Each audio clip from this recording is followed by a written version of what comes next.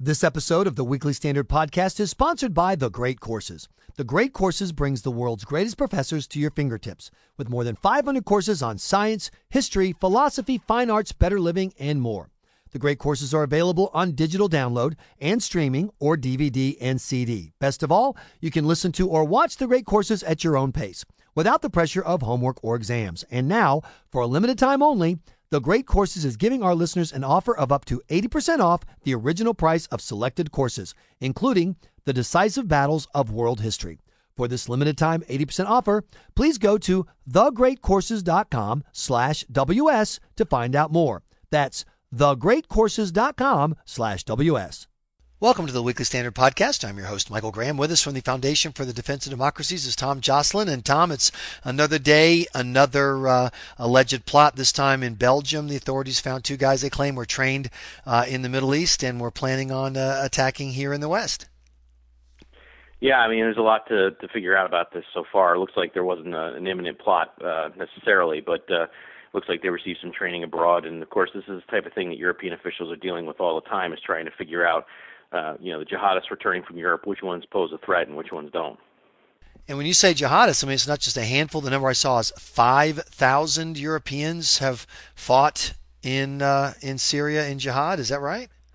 The number's all over the place. I don't think anybody knows with certainty what the right number is, but it's certainly getting up there. And I think basically every country in Europe has to deal with this problem now.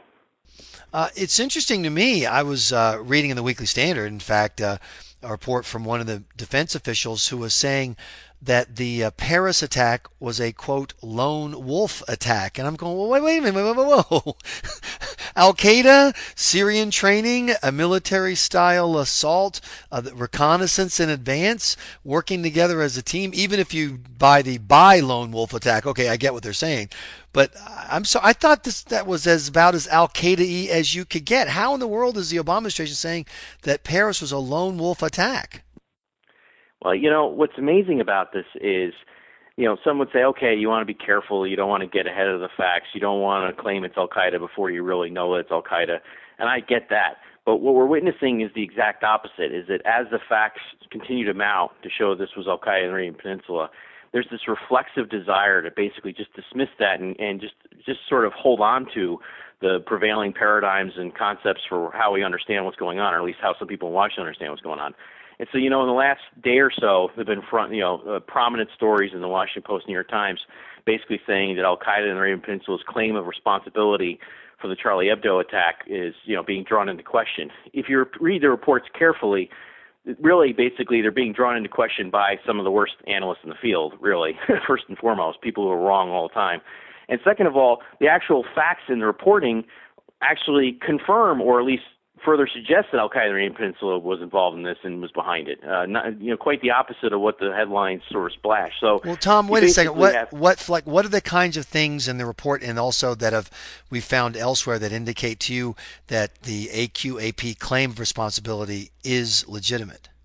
Well, think about how ridiculous this is. So, in a New York Times article, they quote a researcher who says, well, I don't think that either of the Kouachi brothers became fully fledged AQAP. I don't think they were really brought into the organization because the organization was worried about infiltration and they're not going to let these guys in. Well, first of all, there were no facts or pieces of evidence to support that view. It was just sort of pseudo-intellectual speculation.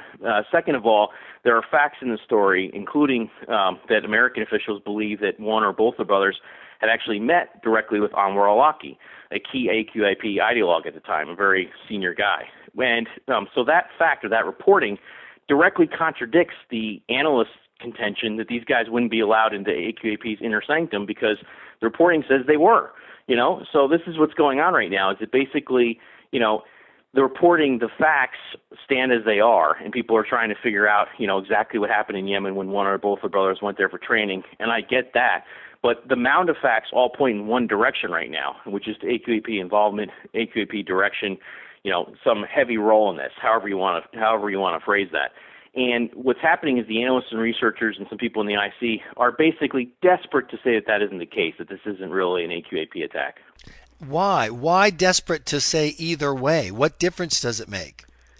Well, it does make a difference in terms of how things are organized. I mean, remember, part of what's going on here is that the Western intelligence services and law enforcement are constantly in this cat and mouse game with Al-Qaeda and other related groups and Al-Qaeda's international network. And if this was an Al-Qaeda directed attack, if Al-Qaeda senior leadership said, was really behind this, as they claim they were, then this means that intelligence officials and law enforcement officials missed it. They got one by the goalie that they didn't see. It's much easier to say, oh, well, these attacks are just lone wolves or, a pack of lone wolves, I guess. Let's not let any of the, it's not like the fact that multiple of them suggest that it's not lone wolves. But anyway, it's much easier to say it's a lone wolf or just some homegrown extremism that just sort of something we couldn't detect, as opposed to something that we could detect and didn't. You see the difference there? It's sort of a big difference. I see it, but I will tell you, I get frustrated sometimes. Our colleague Stephen Hayes quite frequently deals with the White House trying to spin, well, that's not really core Al-Qaeda, it's really whatever, soft core Al-Qaeda or R-rated Al-Qaeda, Al-Qaeda in the peninsula, Al-Qaeda on the Yucatan or whatever. And I just think that the average American looks at this and says, hey, Al-Qaeda, or whatever these guys are calling themselves, is still clearly in business. They're taking territory, or people with a similar ideology are taking territory in places like Syria, Iraq, Libya. And so what difference does it make which label you put on it? Obviously, these guys are still growing. They're still drawing people to their ideology, and those ideologues are killing us. And I just wonder if anyone else shares this kind of frustration I have with, does it really matter how you divide the team? We know they're the bad guys. Why don't we just say the bad guys are advancing and we need to stop them? Well, I mean, there's a lot of truth to that. I mean, I always start with this is an ideological war, and that all the groups involved here they're talking about are, deal with ideology. They come from the same ideology, whether they have rivalries between them or not. That's really the struggle at its essence. But it does matter if Al-Qaeda is behind this or not. It absolutely matters because, remember, most of what the effort that's being done is to stop basically professional terrorists from executing professional terrorist attacks. There's a reason for that. Professional terrorists increase the operational capacity of the attack by a lot. The type of thing we saw happen in Paris with this trained commando-style hit, my colleague Bill Roggio at the Long War Journal looked at that and immediately said, yeah, these guys weren't trained like Marines or Navy SEALs, but they received training because you don't move like that. You don't act like that, handling your firearms like they did. And of course, with the surveillance and methodically hunting down the magazine's editor-in-chief, calling him by his nickname, all this stuff showed a lot of meticulous planning. Now, they made mistakes, like, one of them left behind his ID, and there were some journalists who were quick to cite that and say, see, they weren't that professional. And our retort to that is, oh, yeah, well, the Navy SEALs lost the whole helicopter in the raid on Osama bin Laden's compound, So, I mean, there's this constant reflexive desire to say these guys aren't professional terrorists, they weren't trained. When you see that, I mean, it goes back to, it does matter. Think about going back to Christmas Day 2009. Umar Farouk Abdul-Muttalib gets on a plane with a very sophisticated underwear bomb, which he doesn't manage to detonate, and it's just by the grace of God that plane doesn't come down because nobody in the U.S. intelligence community stopped him, And the president, a few days after that attack, after Abdul-Muttalib had already said that he was sent by Al-Qaeda in Yemen, just basically calls him a lone extremist. An isolated extremist is how he refers to him. But he wasn't an isolated extremist. He had brethren, and those brethren came from Al-Qaeda in the Arabian Peninsula. That's who sent him, So it does matter how this is going on. Now overall, the big picture, you have to understand that the threat is, evolving and changing, and there's different threats like the evolution of ISIS, as people call it, is certainly something that we have to take into account in terms of how you analyze these things.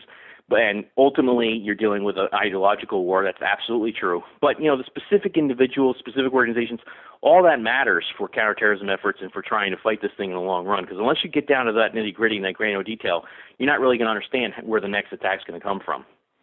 I have one last question. Reading the news accounts of 5 more Gitmo detainees, all from Yemen, released to Oman, and then one to Estonia. It's hard not to look at that and say, wow, we just took out 3 bad guys, and then we replenished their bench with 5 bad guys.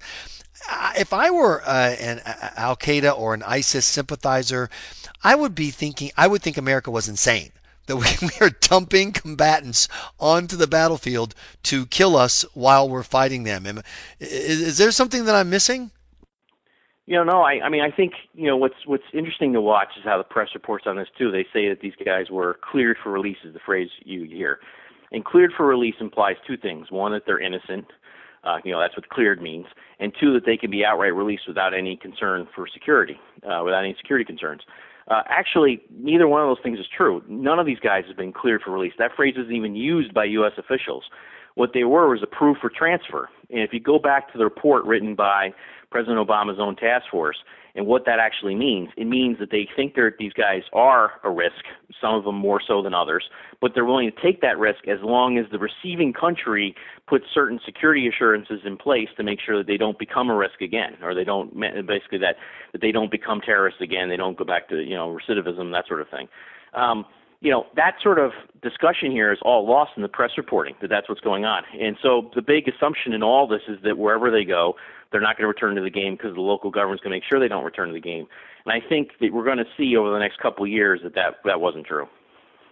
Well, we really appreciate your time, and thanks for helping us figure this out. Tom JOSCELYN with the Foundation for Defense of Democracies. Thanks, Michael.